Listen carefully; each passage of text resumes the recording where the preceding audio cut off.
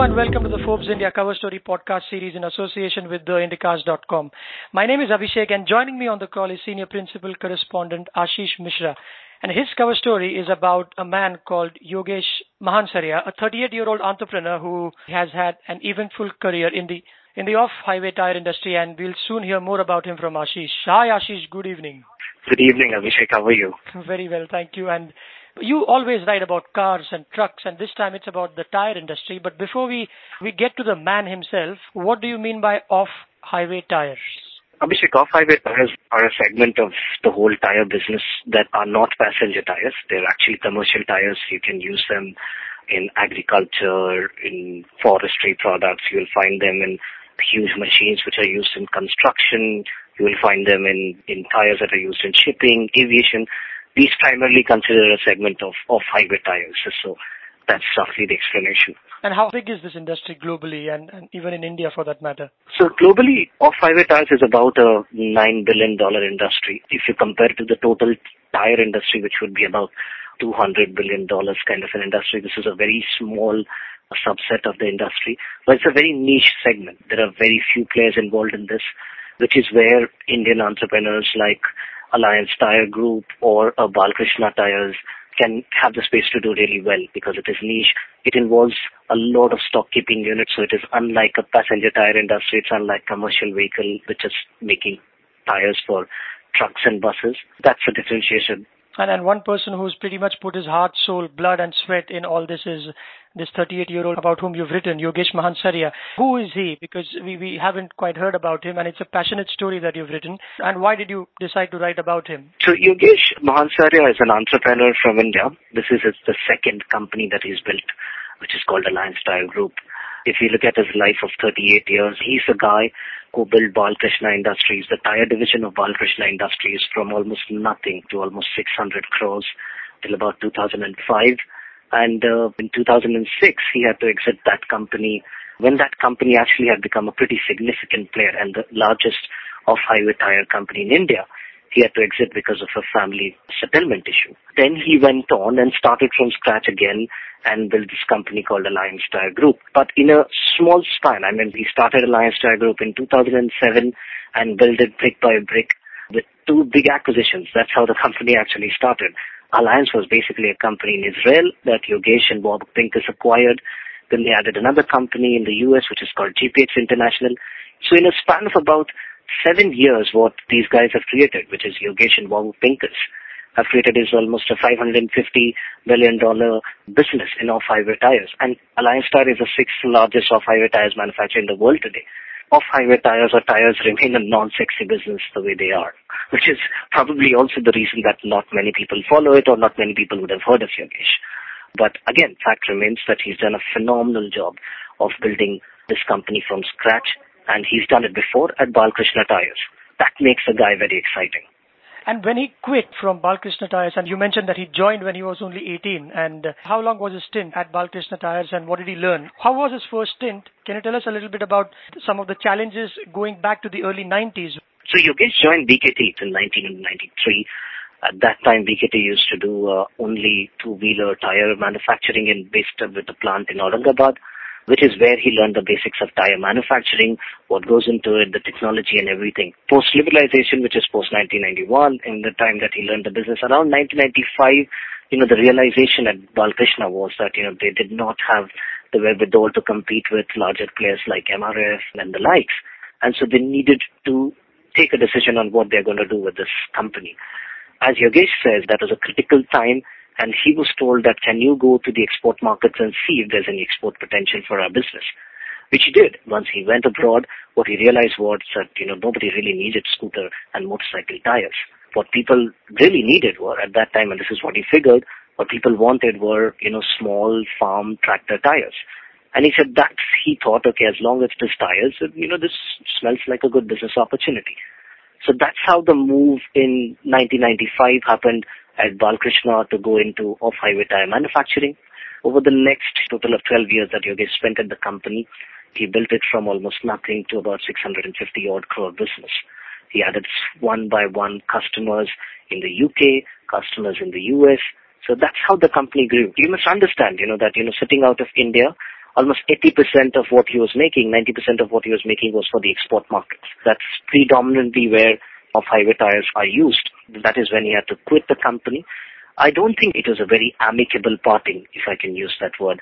Yogesh himself does not like talking about it. In the interview that I had with him, he and his father, which is Yogesh Mahansaria, had to move on because the family was growing larger and more people were coming into the family business, which is the Poddar family, and they wanted to play their role in taking this company forward. But if you have to know more about Yogesh, and I really want to stress this point a little more, I mean, he's a guy who loves tires. I mean, and I'm sorry to cut you in, but, there are people who would say that he's a man who loves cars.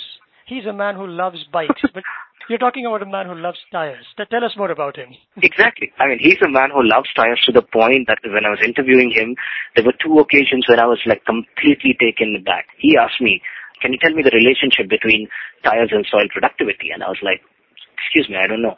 And he's like, tires play a huge role in soil productivity when it comes to farming, because the heavier your tire is, it stresses the soil more, which means that next year when you're sowing or when you're putting fertilizer, it becomes more difficult for the farmer. I'm like, oh wow, that's interesting.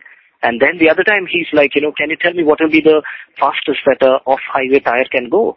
And I'm like, well, maybe 20, 30 kilometer per hour. And like, no. One of the tires that we make can actually go fastest, 100 kilometer per hour. So that's really fast. But this guy really loves what he does.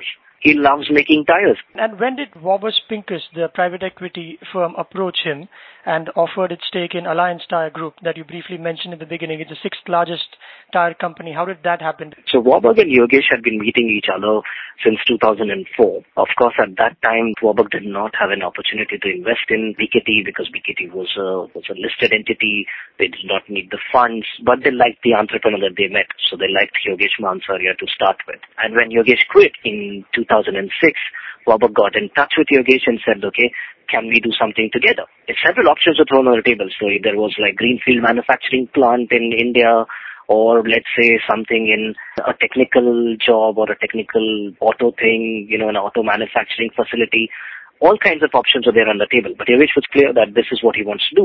The opportunity actually came in Israel, where Alliance was having a tough time. It was owned by one of the richest men in Israel. It was put on the block.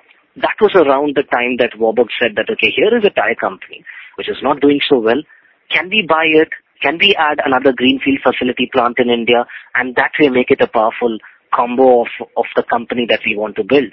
So, you have a greenfield facility in India which can churn out off-highway tires at a very cost-competitive rate, and then you have a brand name like Alliance, which had a lot of export to the European market. So you had a brand plus a greenfield opportunity in India, and you club both of them and build a business idea.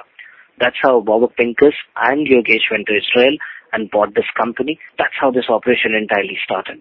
What were some of the bottlenecks here? Because you're talking about an Indian company and another one miles away in Israel. When Yogesh walked in around the plant, when he bought the company, what he realized was that, a lot needs to be changed. And this was his first acquisition ever. Being a Marwari, he would have trouble finding the right food to eat and all of that, which is a part of the learning.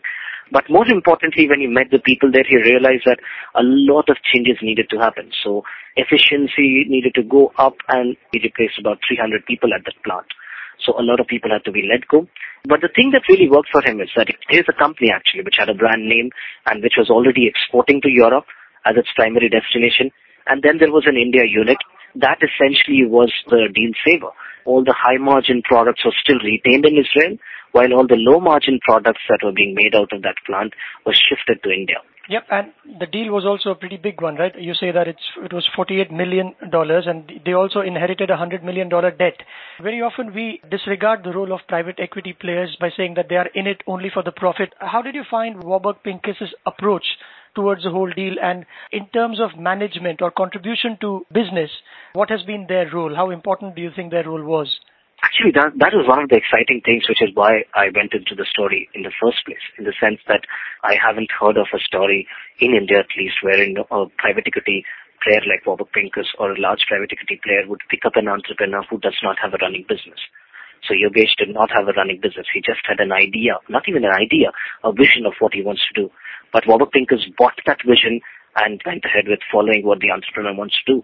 Warburg Pincus globally, has done something like this. They back entrepreneurs, they buy companies for them in entrepreneurs that they believe can bring value. And the role that these guys have played is a bouncing board, is scouting for the right targets of consolidation in terms of acquisitions. And I've had long conversations with Nitin and Vishal on this. They're always available to see that what Yogesh is doing, not in operational, but in the sense of where he wants to take that company. Any assistance that was needed, Warburg was right there saying that, let's do this, which is what came in the GPX acquisition. The GPX acquisition actually happened because one of Warburg's earlier associates in the US had a company which he wanted to sell. So he reached out to Warburg saying that whether Alliance Tyre would be interested in buying that company. So Warburg got that deal to Yogesh. Yogesh vetted that deal. They worked together on that deal, and then they took this company to the next level. So it is a constant engagement for both the private equity player and the entrepreneur, and that's phenomenal. Right. Very few people manage to come back and have a second career like the way Yogesh did. True. Yeah. As a man that you've met, and as a man that you mentioned that he graduated in commerce and he pretty much led to engineering outfits, it is a feat in itself. Now, how do you think he managed it? I like what Yogesh actually said, and he said that when he quit Balkrishna, there was a clear thing in his head that, his journey was only half complete. Sure, he was only 30, wasn't he? Exactly. This is true. At that point in time, Nitin, Vishal, and Yogesh were almost roughly of the same age group. They were willing to take this bet on this entrepreneur and see what would come out of it. There was this clear realization on his part that if he doesn't do this, someone else will come and fill in this void. So he decided that, this is what he's going to do. I find him to be an extremely resilient man. He's very soft-spoken, absolutely non-flashy. The only interest he has is probably, in watches. Absolutely a workaholic. He still believes that the company is in its early stages. And it is. 7 years is not a long time in the history of a company. As you can see, he's smart, he's passionate, plus he has a huge amount of faith in God. The way that Yogesh put it, and I think that's a brilliant thing, and I don't know if this is in the story, but he says that, passion is something that is common to great entrepreneurs. Everybody has passion. You have passion. I have passion. Everybody has passion. What he says is different about him is that he thinks that he got extremely lucky to have found this opportunity to have built a company of this size. And he believes that if this happens, it makes you question, there's somebody helping him out there, and that increased his faith in God.